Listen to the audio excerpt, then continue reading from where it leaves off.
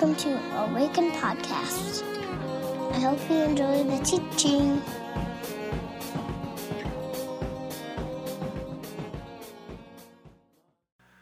Good evening, friends. Welcome to Ash Wednesday.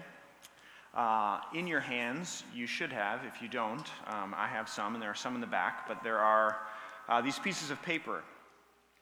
And as we thought about Ash Wednesday and kind of what we wanted to do, we begin the journey of Lent tonight, and we will spend the next 4 to 5 weeks in this season as we make our way to Easter.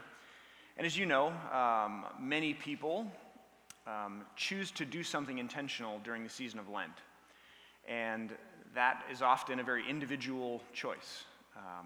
This Lent, I am attempting to abstain from alcohol, something that I've done for the last few years with different variations, but that's my personal invitation that I sense God asking or inviting me to sort of walk out this Lent. So, these pieces of paper in your hand, we'd love to invite you to sort of think about this question. What is the invitation of Lent for you this year? And it may be to abstain from something. It may be to add something to your life. It may be altogether different, and that's totally fine. But we want to invite you to consider writing what is the invitation for you for Lent this year.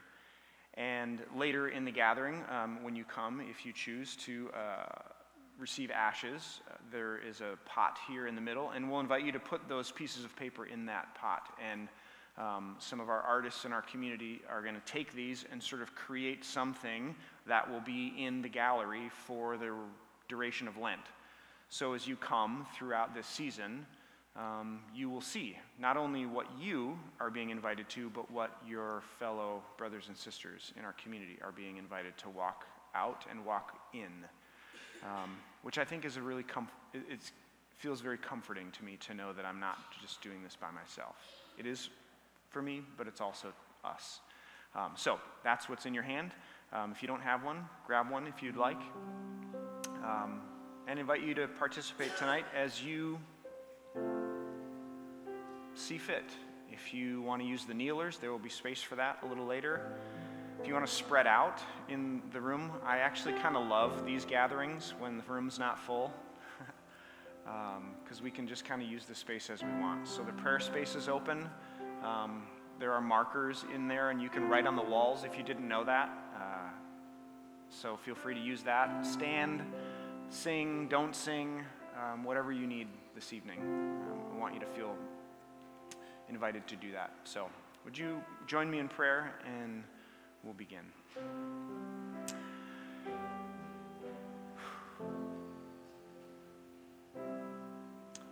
God, we begin with just a deep breath.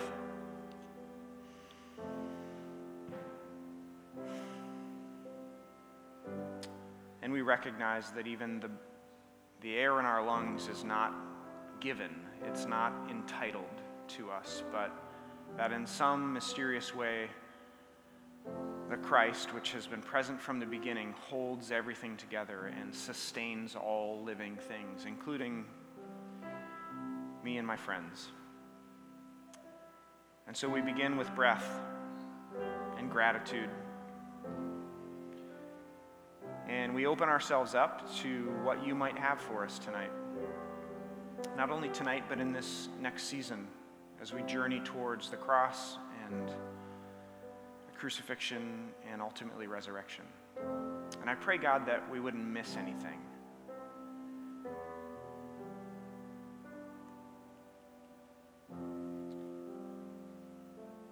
Would you give us eyes to see? Would you give us ears to hear the ways in which you're moving and speaking and inviting, so that we don't miss what you might have for us, so that we can go all the way down, so that we can come all the way back up. So Holy Spirit, here we are. Hineni. Would you speak that back to us tonight? And would you say, in the way that we need it, here I am. You can be seated.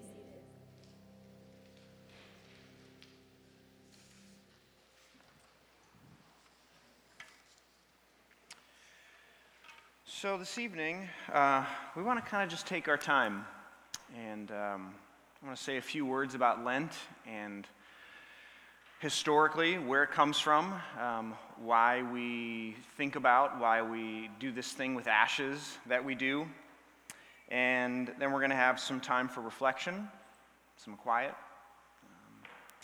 and then an opportunity for you to come and receive ashes. So a little bit about Lent. As many of you know, this is connected to the season of Easter. It's traditionally the 40 days before Easter, not including Sundays. So in history, as it relates to Lent, Sundays was called feast day. So those who were abstaining from something during Lent would often have a day to sort of celebrate and take a break from whatever they were abstaining from, known as feast day. It comes from a Latin word, quadragesima, which means the 40th day before Easter. And then sort of in the Middle Ages, that gets changed to this word that we call Lent, which is connected to this idea of spring and the days lengthening in spring. So Lent is this practice, and traditionally there were three things that were connected to Lent. There was prayer, so this idea of directing our attention towards God. There was fasting or abstaining from something, sort of this inward motion where we attend to the things of our heart. And then almsgiving, which was an outward expression. So there was, all three of the directions of our intentions towards God, our intentions towards ourselves and our own journeys, and then outward towards others. And so in Lent, we journey towards something that we anticipate is coming. It's sort of this intentional creation of space and focusing our heart and our bodies and our souls on what is coming. Sometimes the reordering of our hearts to ready it for something, which of course is Easter and resurrection. But why is this important? I've come back to this passage in Exodus 24, I think every Lent that I've ever led, and I think it's worth coming back to. And it's this moment in Exodus 24 when Moses is invited by God to come up on the mountain. And I think we've got the text there. It says, "The Lord said to Moses, 'Come up to me on the mountain and stay here, and I will give you the tablets of stone with the law and commandments I have written for their instruction.'" But what's interesting is in the original language, the way it's phrased, "Come up to me on the mountain and stay here," is essentially come up on the mountain and be on the mountain, which is a bizarre phrase, and translators don't know what to do with it, and so it gets translated a whole bunch of different ways. But God essentially says to Moses, "Come up with me on the mountain and then be on the mountain." Which, if you go up on the top of the mountain, where will you be? Not a trick question, right? You'll be on the mountain. But I think we all recognize the possibility of being somewhere physically, but not necessarily being somewhere totally, right? We can be somewhere with our bodies, but not with our spirits or not with our souls. As a dad, I've had this experience before where I've come home from work, and early on when my kids were younger, they would, be so excited to see me. That has changed drastically. Now I'm like, hey, today we went up to Pachman Terrace as a staff, and we were gone for 3 days. I'm up in the woods by myself, not talking to anybody. And I come home and I'm like, "Hey, Dad's home," and it's crickets. I'm banging on walls. "Is anyone home?" It used to be when I would come home, they would come running to the door, "Dad, Dad, Dad." And there was this one experience that I remember, unfortunately, but where, they and it took a good partner to show me this, but my name was said 3, 4, 5 times, "Dad, Dad, Dad, Dad," before I was oh, right? My body was there, but I wasn't there. You know what I mean? And I wonder if there isn't something about in this passage that God knows about us, that we can be somewhere but not really be somewhere. And so Lent in some ways is an invitation to be here, to come up on the mountain and to be on the mountain, to not be somewhere else, to not be distracted by whatever it is. And so there's this intention that's given to this season and this journey to really be present to it so that we can experience it for all that it's worth. And not that there's pressure on that we have to not miss anything, but can we ready our hearts in a way that we can receive and respond to what God might be inviting us to? So why ashes? For thousands of years, people have been coming and taking these ashes and putting them on their foreheads. Like, what is that? Traditionally, in the ancient Near East, this is connected to mourning and grieving. So in the Old Testament, the prophets would sort of clothe themselves with sackcloth and ashes, which was this posture and outward expression of an inward reality, of penitence and repentance and of brokenness. Maybe most specifically, repentance. And so for hundreds, thousands of years, Christians have been doing this, but I want to maybe just add a couple of thoughts to that. Maybe some of you will come tonight and you'll receive ashes, and maybe you've done this before, but like, what is that? What is in that? So a few thoughts on that before we do. The first of which is, from ashes you came. Genesis chapter 2, verses 1 to 7 read this. Thus the heavens and the earth were completed in all their vast array. By the seventh day, God finished the work he had been doing, and so on the seventh day, he rested from all his work. And God blessed the seventh day and made it holy, because on it he rested from all the work of creating that he had done. This is the account of the heavens and the earth when they were created. When the Lord God made the earth and the heavens, now no shrub had appeared on the earth, and no plant had yet been sprung. For the Lord God had not sent rain on the earth, and there was no one to work the ground. But streams came up from the earth and watered the whole surface of the ground. And then the Lord God formed a man from the dust of the ground and breathed into his nostrils the breath of life, and the man became a living being. God formed the first human from dirt, the scripture tells us. And ashes and dust remind us that it's from this that we've come. That it's God who breathes the breath of life into us. We do not sustain ourselves. You do not sustain yourself. That's a gift. We're not self-made beings. We have an origin and a creator. There was one point in time when I was not. I remember in college this one experience where, has anyone ever been birch bending before? Birches, they grow really tall and skinny, and if you climb up them before they get really big, as you climb up, as you get to the top, they begin to bend. And you can climb like 20, 30 feet up in the air on a birch tree if it's not too thick, and actually it begins to bend, and you can sort of bend yourself like all the way back down to the ground, and then you let go. It's called birch bending. So we tried it. We were on the side of a mountain in Colorado, and the mountain goes like this, and the birch tree goes like this. And so I decided to climb this birch tree. Up, up, up I went. So as you can imagine, as it begins to bend, I'm not just like as far from where I began, because now I'm down the mountain, and so I'm on this tree, and it starts to bend, and it starts to bend, and then it snaps.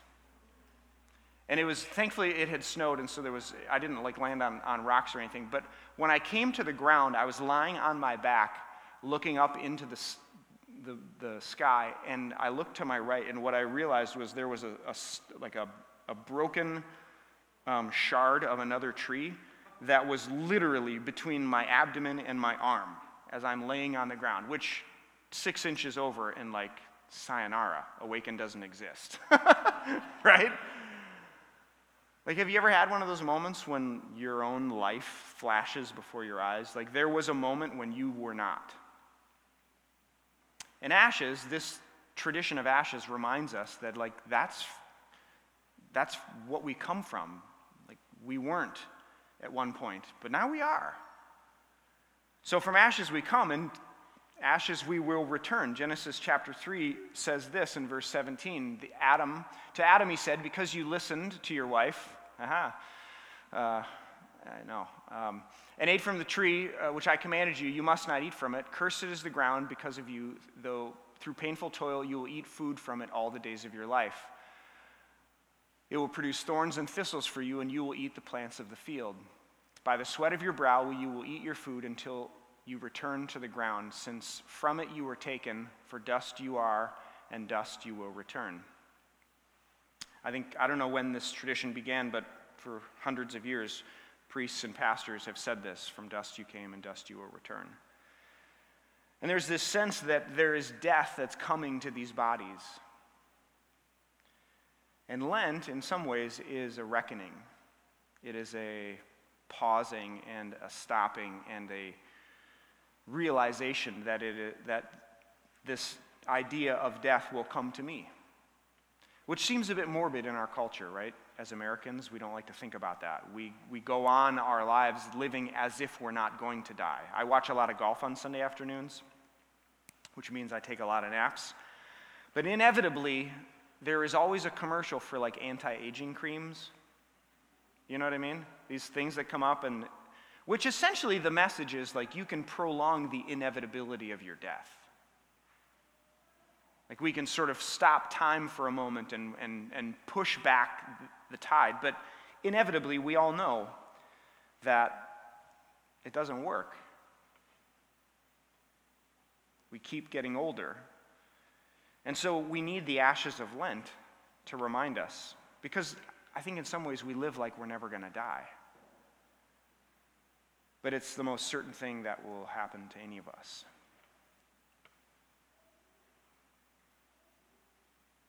Ashes remind us that death will come to us all, which makes us ask the question, like, who have we become? And who are we becoming? One author says, you get one wild and precious life. And it is just that. But Lent is this invitation, this moment, this season to say, let's stop and pause for a moment and remember that this thing we call life is a gift, and it is ours right now. But at some point, it won't be. And there's beauty in both life and death. And the ashes of Lent remind us that resurrection necessitates death. I don't know if you've thought about this before, but like we talk about resurrection as Christians, like it's the whole point of the story. Jesus is resurrected from the dead. But if you want to be resurrected, you have to die first.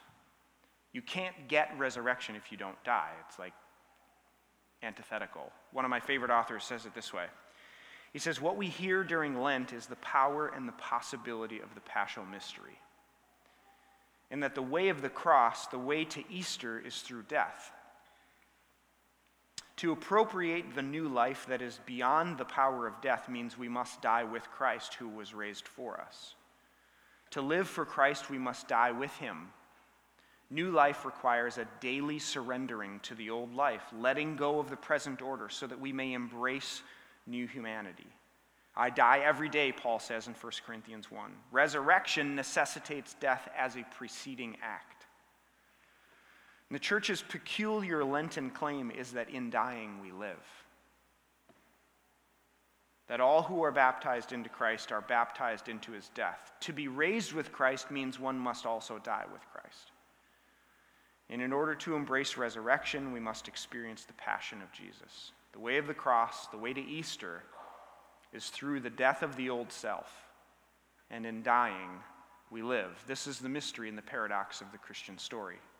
That death is necessary for anything to be resurrected. And in dying, we live. So, a natural question as we come to Lent is what needs to die? Are there any patterns, any ways of relating, any habits, any defaults that need to die so that something else might be born in its place? Are there any invitations that you sense from the divine this Lent? So from dust you came, dust you will return. Resurrection necessitates death. And lastly, I would say this. As Lent is often a sobering moment in the calendar, I would say that we are not alone. Genesis chapter 2, verses 21 to 25 read this way. So the Lord God caused the man to fall into a deep sleep, and while he was sleeping, he took one of the man's ribs and then closed up the place with flesh. And then the Lord God made a woman from the rib he had taken out of the man and brought her to the man. The man said, now this is bone of my bones and flesh of my flesh, and she shall be called woman, for she was taken out of man. That is why a man leaves his father and mother and is united to his wife, and they become one flesh. And Adam and his wife were both naked, and they felt no shame. What is that like? To be totally vulnerable and naked and feel no shame. Many of you know Brene Brown. She has written and researched a lot on this topic, and she set out to sort of study connectivity among humans. And what she found was that we're hardwired for connection. That humans physiologically, neurologically, our bodies are made for connection. And so this story of the first humans in the scriptures is quite profound. That Adam and Eve experienced the ultimate connection in Eden. They were naked and they felt no shame. What Brene Brown finds in her research is that what kills human connection is fear and shame. Fear and shame are the root of what drives us apart as humans. And what are we more afraid of than being alone? For thousands of years, Christians have come and received ashes, and they then leave these places of worship and they go to the grocery store and they go to the pub down the way. And I don't know I didn't grow up in a Catholic church or in a liturgical church, so I always wondered, like, what happened to those people? You know, like I would see them and they'd have things smudged, and I was like, what? Dude, you got something on your face. And I'm just now beginning to realize that, like, these ashes say something. And so as you leave tonight and you see others with ashes on their forehead, is it possible that those ashes say, like, me too? That we're in this together, that you are not alone. In whatever it is that you're journeying in, as individual and as isolated as it may feel, there are others who walk it with you and are in it with you, that we are not alone. And that if we are made for connection, at least possibly these ashes remind us of the fact that we're not alone. So as you come for ashes this evening, I want to invite you to consider those ideas, that from dust we've come and dust we will return, that resurrection necessitates death, that there is a dying in order that we might live. And that as we do that, as individual as that may feel, that we come and we do it together. So if you came in late before we started or after we did the little introduction, there are pieces of paper that you may have seen in the back or maybe you have in your hands. I want to invite you in the next few moments to respond. What is it that God is inviting you to this Lent? In just a moment, John Sunday is going to play and sing a song that he's written for Lent for us tonight. And then there's going to be kind of an extended period of response time. So there'll be music playing, but you're welcome to move around the room if you need to. If you want to use the kneelers, you're welcome to do that. But the chorus of this song is, I want to point it out to you so that when you hear it, you know what's being said or can hear it in a deeper way. The chorus says, if the fear comes back, if love is what you lack or anything at all, please don't go. I understand. As we begin this journey of Lent and this season, and we enter into this time of response and maybe confession, maybe a time of reckoning and of honesty, if the fear comes back, if the shame comes back, if the voices start speaking, if you feel a lack or anything at all, may we hear the divine say, please don't go. Don't hide. The first question in Scripture is, where are you? To the first humans who hid. Please don't go. Stay. Be here. And know that it is this God who is divine, who is love, who is the ultimate expression of that, who is present for us and with us. So if the fear comes back and if love is what you lack or anything at all, please don't go. So hear this song. Then there'll be an extended period of time for response and for quiet. And then I'll return and say a few words about ashes, and we'll invite you to receive those. So.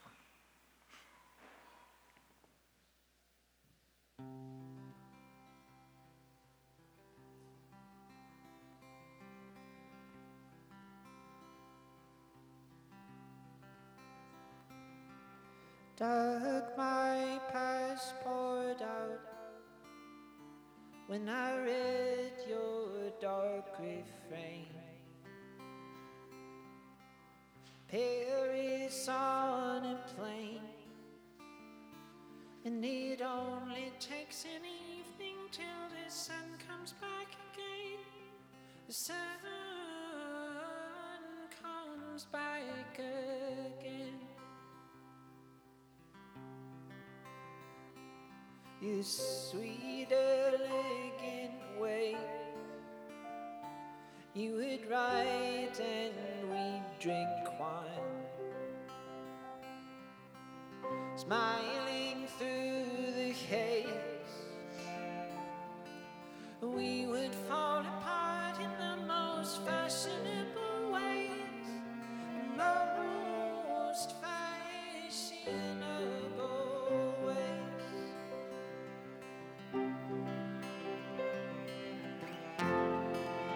If the fear comes back, if love is what you like or anything at all, please don't go. I understand.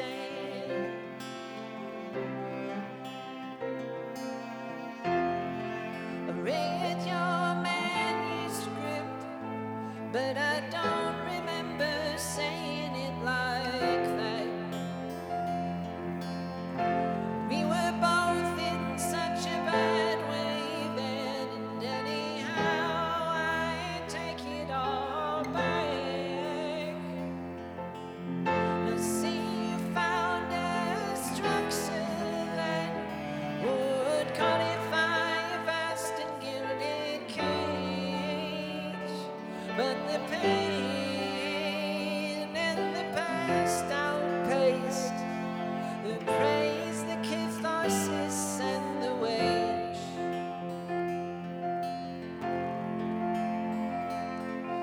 Lonesome as a symptom of the age.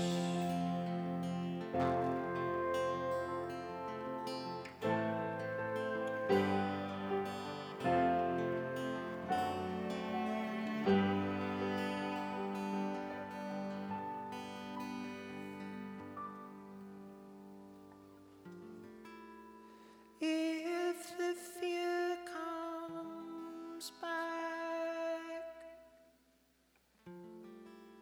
if love is what you like or anything at all, please don't go. I understand.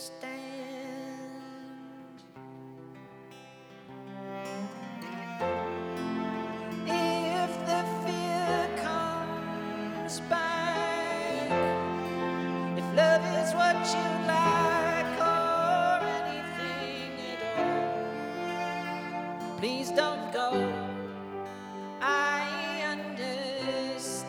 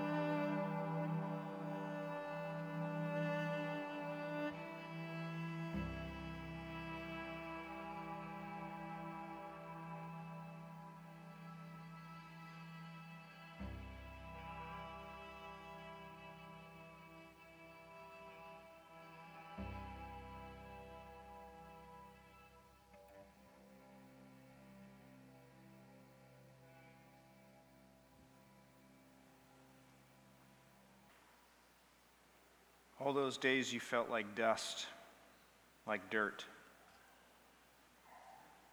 As if all you had to do was turn your face toward the wind and be scattered to the four corners or swept away by the smallest breath as insubstantial. Did you not know what the Holy One can do with dust? This is the day that we freely say we are scorched.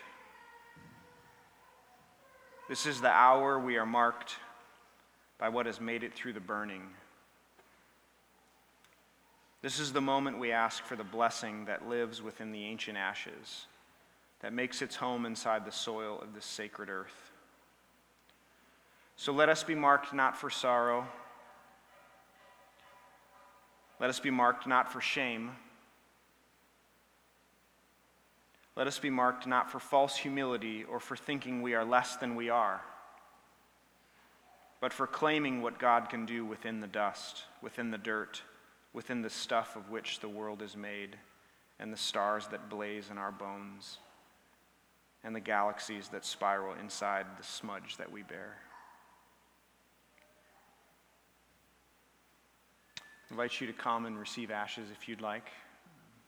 I invite you to come from the side aisles, and Jenna and I will be down here.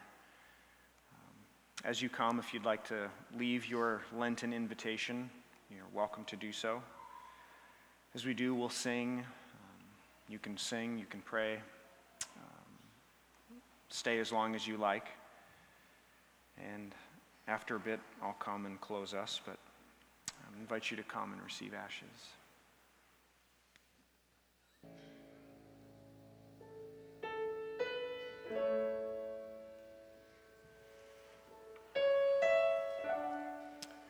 As you go tonight,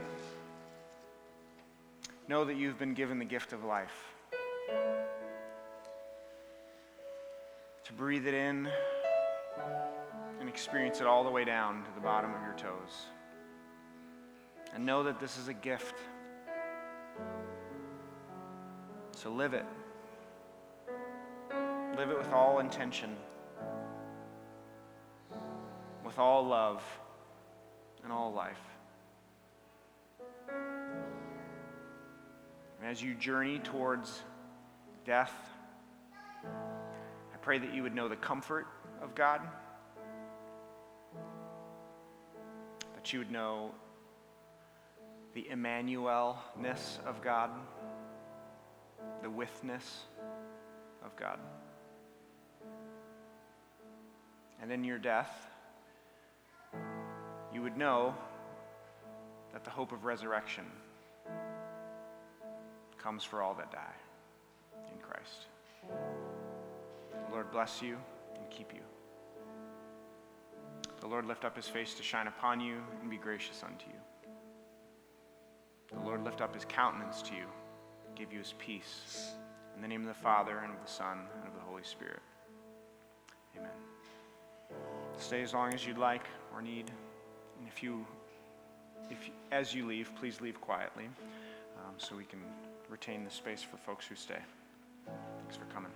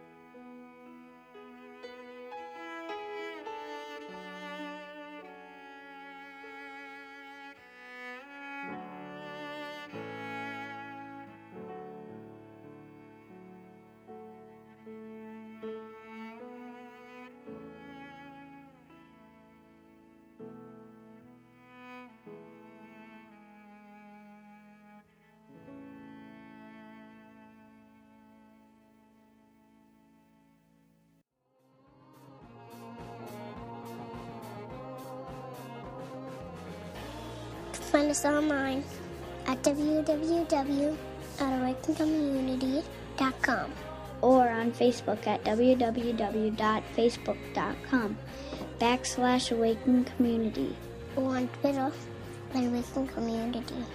See you next time.